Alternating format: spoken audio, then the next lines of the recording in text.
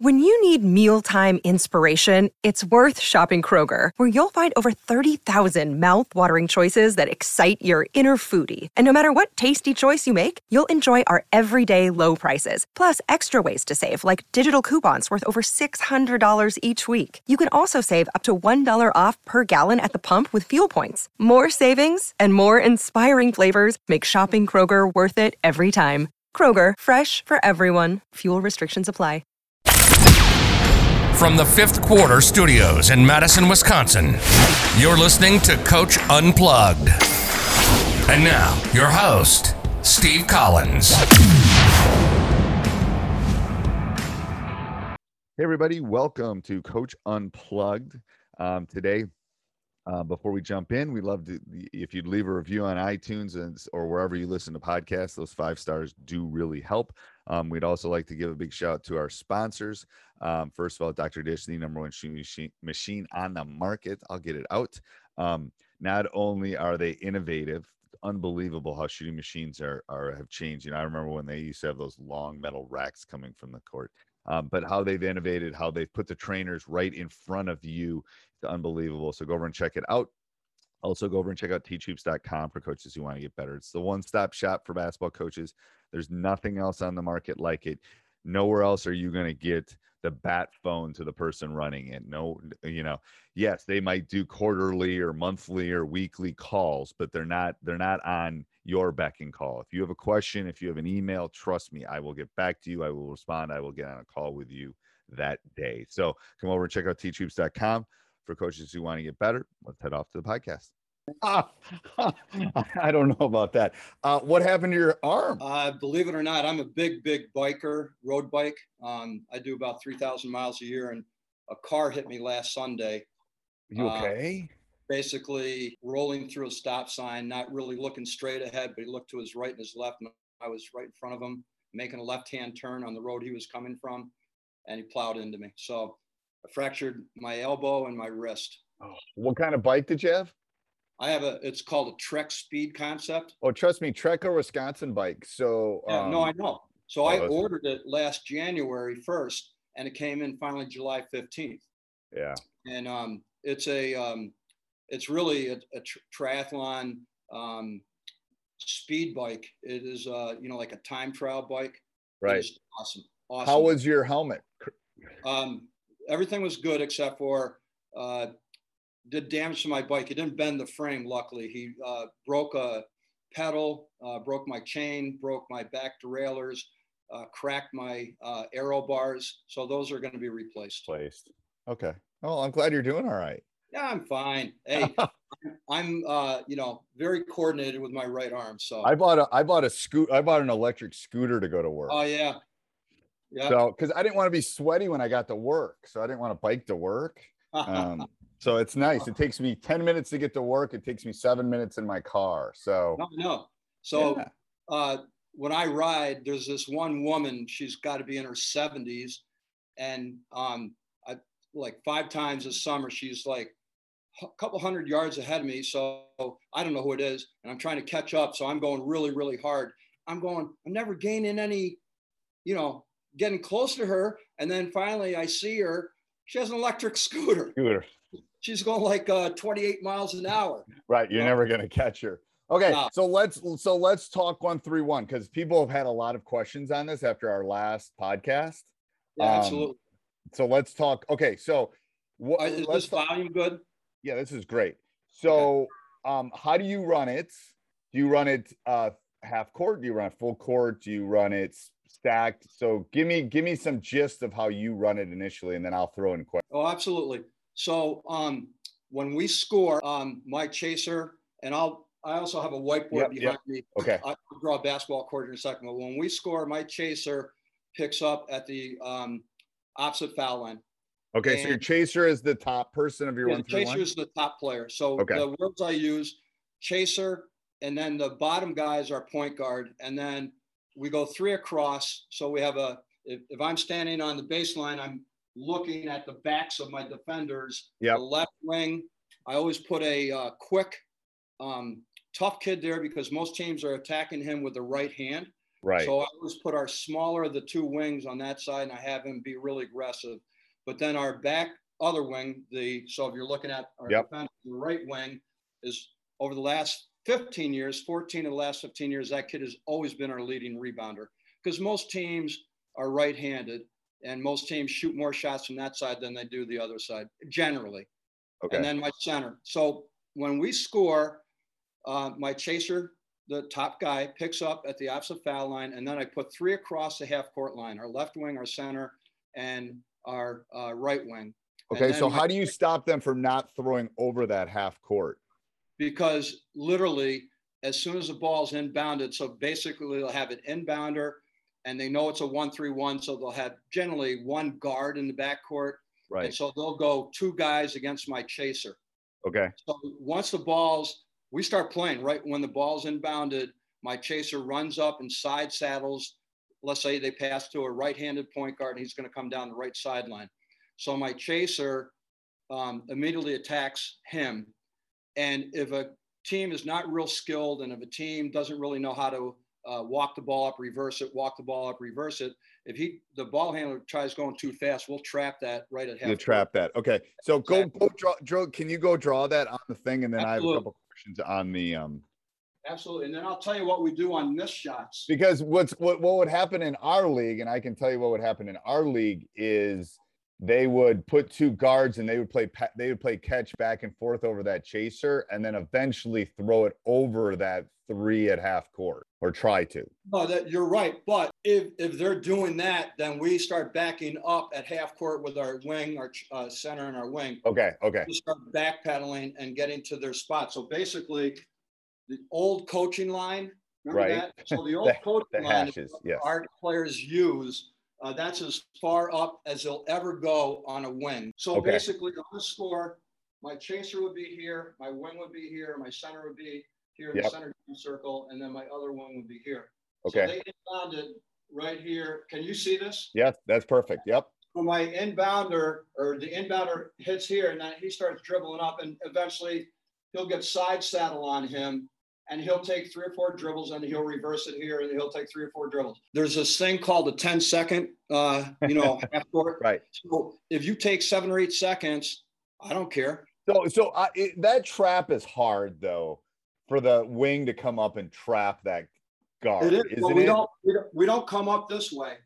So what he does is he'll start retreating. And this kid's going really, really fast. My chaser's right on him. He's on the side of him. Yes. He'll come up and trap either, right on that in the backcourt or right over half court. If they present us, if it's an inexperienced varsity guard, most varsity guards wouldn't do that. But if it's an inexperienced varsity guard, we'll trap that every single time. Right. We just don't see guards that would do that very often. I just know they're not going into that. And if they do, they're going to be able to turn the corner on it.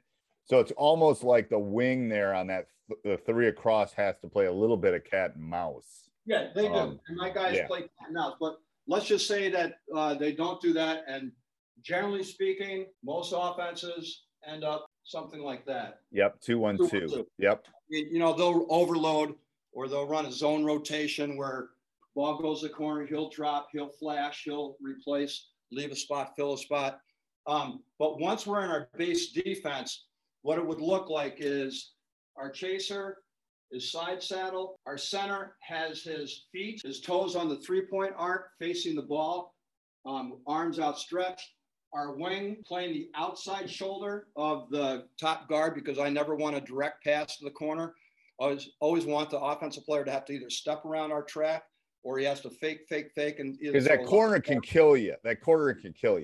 It does, but we have ways to combat that. Okay. So, and then our point guard never leaves the paint. He's on the top side of the block, and he has his rear end into any low post player. That's his first priority.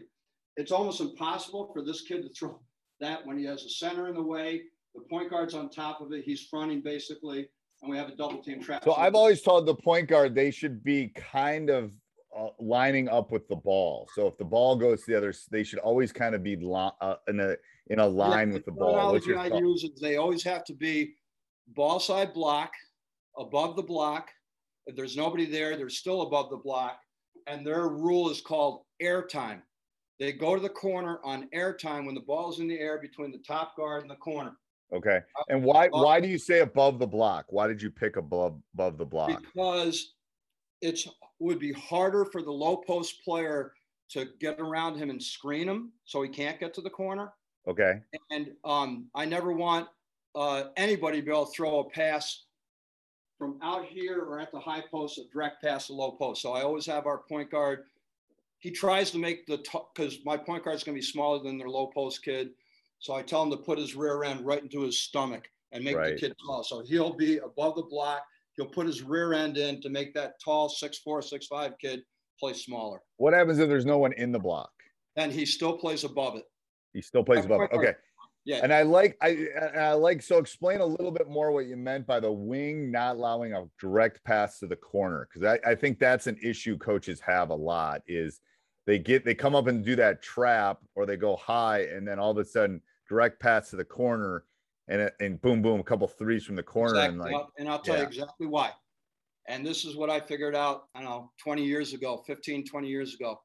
The reason you want to play both wings on both outside shoulders of both top guards is so that kid can't throw a direct pass. So the key word I'm using is direct pass. When an other team is allowed to throw direct passes, your 1-3-1 is going to be picked apart. So we try everything in our power to make kids conceptually and basketball IQ understand why they play the outside shoulder. So this is the reason why what you just said, teams get broken down, is because right here, for example, my backside wing is outside the paint. He's not on the arc. He's above the block. He's outside the paint. So he has 1 foot on the lane line and 1 foot outside the paint. Okay. Okay. The center is here. My wing and chaser are here.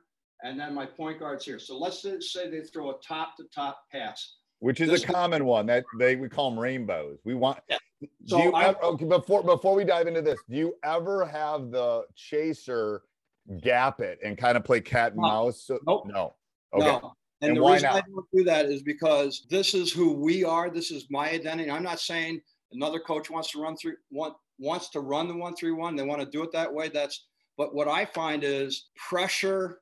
I know some coach said this one time, pressure makes cowards of us all. Right. And what I find is if you're constantly pressuring the other team for 32 minutes, which we do, you know what? Maybe not in the first quarter, but in the fourth quarter, they're tired, we're tired, and we keep trapping. They're right. No, I 100% agree with it. But what we've done is we've done what you've described, and then we're up 7 with 3 minutes to go. We'll go to what we call like a gap 1-3-1 where they don't know if he's going to come trap or not. And then it's like that pass from the top to the top is harder when there's space. Sometimes. I agree. But let me just throw one thought to you on that. So we do the exact same thing, except we call it shrink. So when we are up 7 in the fourth quarter, 3 minutes to go in the game, we're still pressuring the ball all over the court, but we shrink the defense. My chaser and wing, when they trap, they're only 1 or 2 feet outside the arc. So we're tighter and closer to the basket when we go shrink defense at the end of the game, but we're still going to pressure the ball all over. Okay. So we're doing the same thing you're doing, except for, see, the only thing I like this because if you're gapping, the chances of a real good ball handler splitting the gap chaser and the wing become dramatically higher. By having a double team on that kid, it's a lot harder for that kid to split you all the time. You know what I'm saying? Right. And so we'll say the guard that has it up top is really quick and your guards aren't as quick. How do you stop them from gapping that trap high? Exactly how we do it. The reason I have my center with his toes on 3-point arc, he's got 4 rules in his life when he plays for me. Okay. But one of his rules is, the major rule is, for this scenario right here, is a top priority in his life right now is to stop dribble penetration. Eventually during the game, their guards are going to split us 30 times in a game. It happens. Okay. But what happens is, as this kid maybe catches a reversal pass, and as my wing's coming up, my chaser come back over, he splits. Well, if he splits to the outside, he's heading to the sideline. I could care less about that. Okay. But if he splits towards the middle, now we have to play that. So what happens is literally my center runs up and he attacks the ball. The chaser is digging with his inside arm, slapping at the ball. So he's coming to the ball handle. He's trying to slap it ahead. And our wing is doing the same thing. So he's coming in also. So I know, some coaches said, are you kidding me? You're going to have 3 guys on the ball? Yeah, we have 3 guys on the ball. And because they're all bunched in together on the ball handler, that's hard for that kid to throw out of the 3-man trap. It really is. And so our rules on that is the backside wing has the first pass out this way, and our point guard has the first pass out this way. And as soon as the ball's in the air, then everyone goes back to where they would be in their 1-3-1 position. That makes sense? Yeah, that makes sense. So go back up to that. Go back up to the top again, and go through the rules for. So you have 4 sets of rules: chaser rule, center rule. So the center rules. While we just talked about center, the center rules are real simple. He's got 4 rules. Top priority rule number 1 is when the ball crosses half court, he's already starting to think about splits. He attacks splits. Yeah. And I'll give you a prime example of one of my centers that I had, the mentality he had. He's already starting to think, my first priority is to attack a split. So I had a kid at my other school. Right now we're at Hamilton, where I'm still entering my 40th year this year. But when I was at Fayetteville Manlius, a double A school, which is the largest enrollment in New York State, I mean, we played great teams. Right. But I had a kid as a freshman. His dad was a running back for the New York Giants, and he was working for Doug Marrone for Syracuse University football team. Well, anyways, his son played basketball as a freshman on varsity. He was 6'6", about 240 as a freshman. Right. So anyways, he used to attack kids when they tried splitting our chaser and our wing, and he would crush the kid. And I didn't care about that, because early in the game, you pick up a foul, I don't care. You pick up your 3rd foul in the 3rd quarter, I don't care. Right. What he would do is after he knocked the kid down and fouled the crap out of the kid, he would reach down, help the kid up. He said, if you come in here again, I'm going to do the same thing to you. So basically the mentality is, and that other guard who got crushed by a 6'6", 240-pound freshman said, you know what? I'm not going in there again. Right. So that's one rule. What are the other 3 rules for the center? The other rules are when you line up with your toes on the arc facing the ball, you don't have to be an exact direct line between the ball and the basket. Your point guard will, because my center has his back to the basket, he's just facing the ball. My point guard will say there's a high post kid behind him. He'll say, hey, 2 steps to your left, 2 steps to your right. And he has to have outstretched arms like he's a scarecrow. Okay. So he has his toes on the arc. He has his arms outstretched. He's already starting to think, if that kid splits, I'm going to attack the ball. And then his last rule, which is as important, out of 100 times, the center is here and the ball goes from the top to the corner. He runs down. He doesn't look for anybody here. He runs down and he fronts 100 out of 100 times. He doesn't side front. He doesn't 3/4 front. He fronts. 100 out of 100 times. That's his job. Okay. Right? Now, I'll show you a couple of things that we've changed, which has really, really added to our steals and breakaways with our center. Not necessarily him, but he's the one that comes up with steals, and then our chaser or one of our wings has a breakaway. So I used to, when the ball went top guard to top guard like that, my center would V-cut. He'd go down to the nail and come back out. And I didn't like that. So what I have him do now is he runs literally outside the arc and gets to that position. And what I found is by having my chaser and my wing like that, and we get a deflection, my chaser gets a deflection, that ball is bouncing in this dead area right here before it goes to this top guard. My center's come up and got Okay, so go through the rotations of what everyone does. The chaser chases the ball. What are the other 3? What do the other people do on that pass from? Because that's probably the most common pass on a 1 versus a 1-3-1. Yeah, so real simple. And I'm going to answer, you asked a really good question about why we play outside shoulders. And I'll show you exactly what I do differently. And so to answer your question, what other coaches are not doing, and I'll tell you exactly. So the backside wing is right above the block, 1 foot on the lane line, 1 foot out. The more athletic he is, I let him take a step towards the little hash marks on the foul line. Right. to the first pass or second pass. So the ball's right here. Let's just we'll go one player at a time. Okay.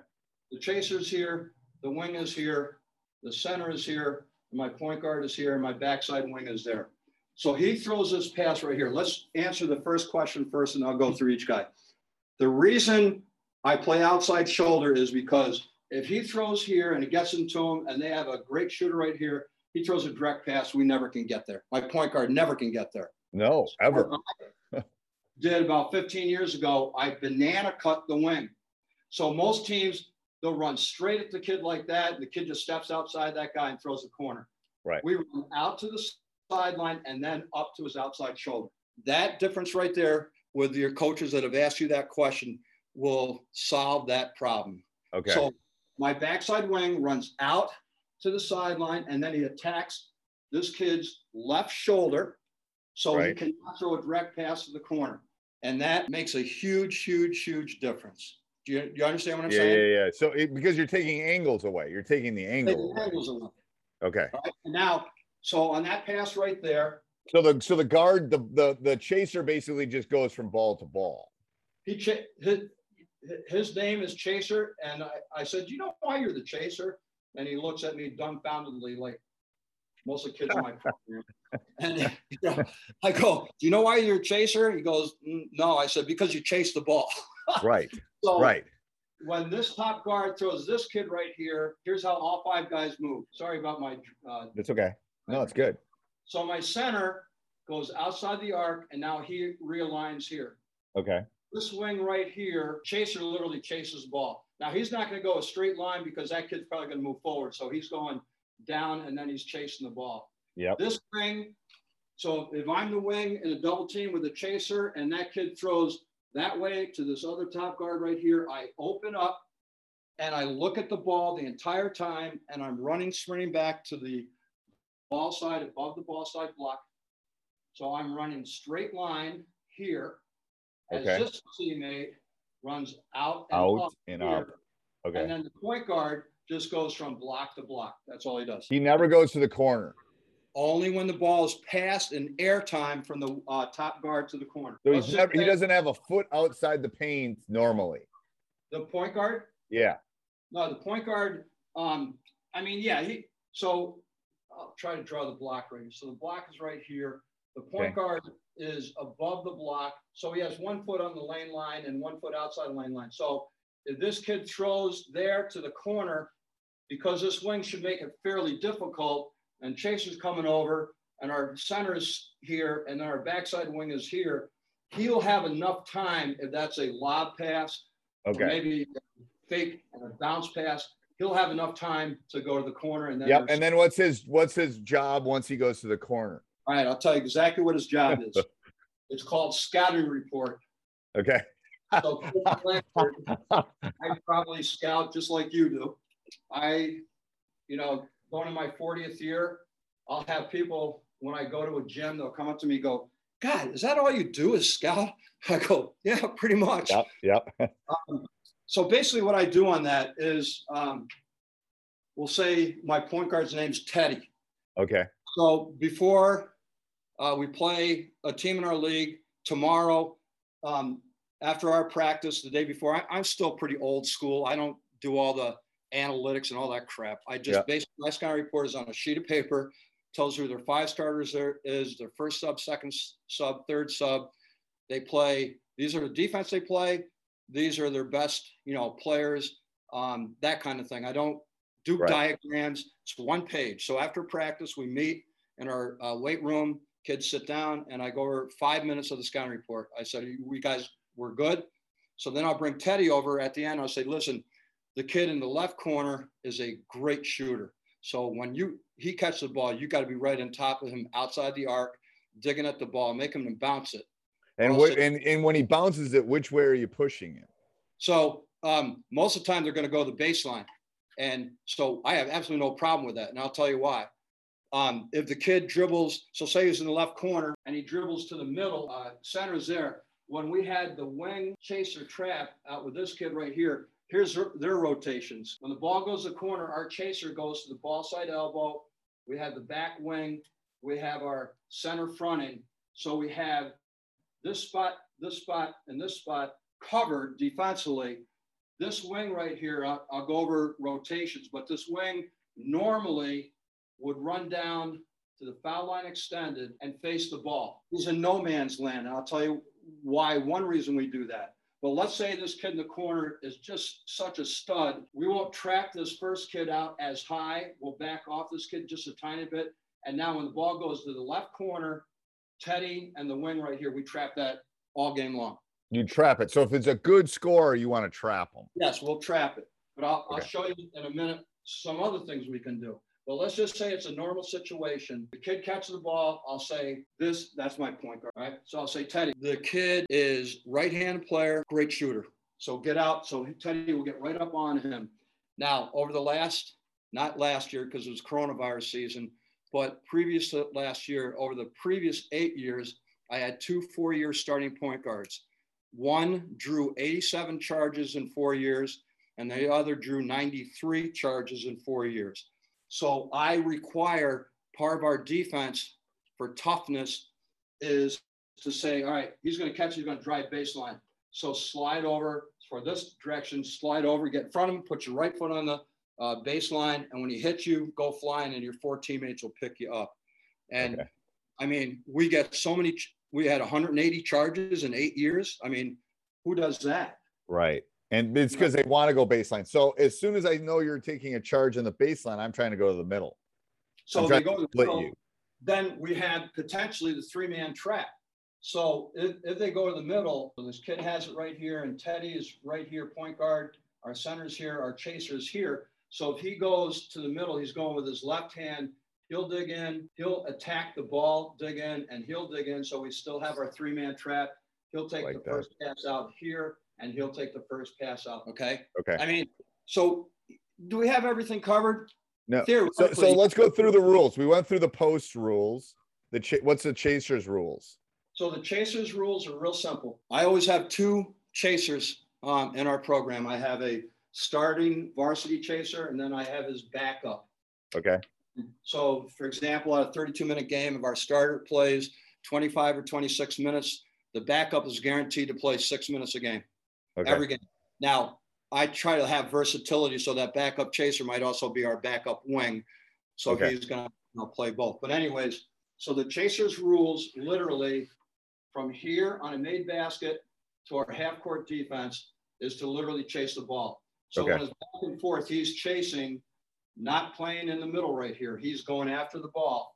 And now if the ball goes from top to corner, then the chaser, who is right here and the wing is right here, he literally sprints to the ball side elbow, and then he can come halfway. And then our center's fronting, our point guard's out of the ball. So he never gets below the elbow. Say that again? The chaser never gets below the elbow. There will be some exceptions. Because they're moving the ball faster than our defense setup, he might have to, just use common sense and chase the ball somewhere else. But for the most part, he's chasing out front. He's always anticipating that we come up with a steal. So let's just say that, we got a steal in this area right here. Well, he's not going to run down the elbow. He's wherever he is, he's just going to go to the basket. He's running straight line to the basket. This summer, we played 8 summer league games, and my chaser probably had, not summer league, so, got to take all that into effect. Right. Probably had 4 breakaway layups every game in the summer league. Just because where does he get those steals from? The chaser gets steals by deflections a lot of places. So if he's right here and the wing is right here and our center is right here, and they try to throw a top guard pass that's deflected, he might run up and get it right in the middle of the floor. That means this wing's just going to, anticipate that, or he may bounce it in here and the center comes up and gets that pass, and then the chaser's just going to the basket. And while we're on it, I'll just give a coaching point. I know you say this probably 1,000 times a week. I mean, I say it 1,000 times in a week. Hey everybody, I hope you're enjoying this. If you are, maybe go over and check out Coach Collins' other podcasts, Teacher's Side Gig and High School Hoops. Subscribe, leave a 5-star review, maybe. And then also you can go over and check out teachhoops.com for coaches who want to get better. All right, have a great day. Sports Social Podcast Network.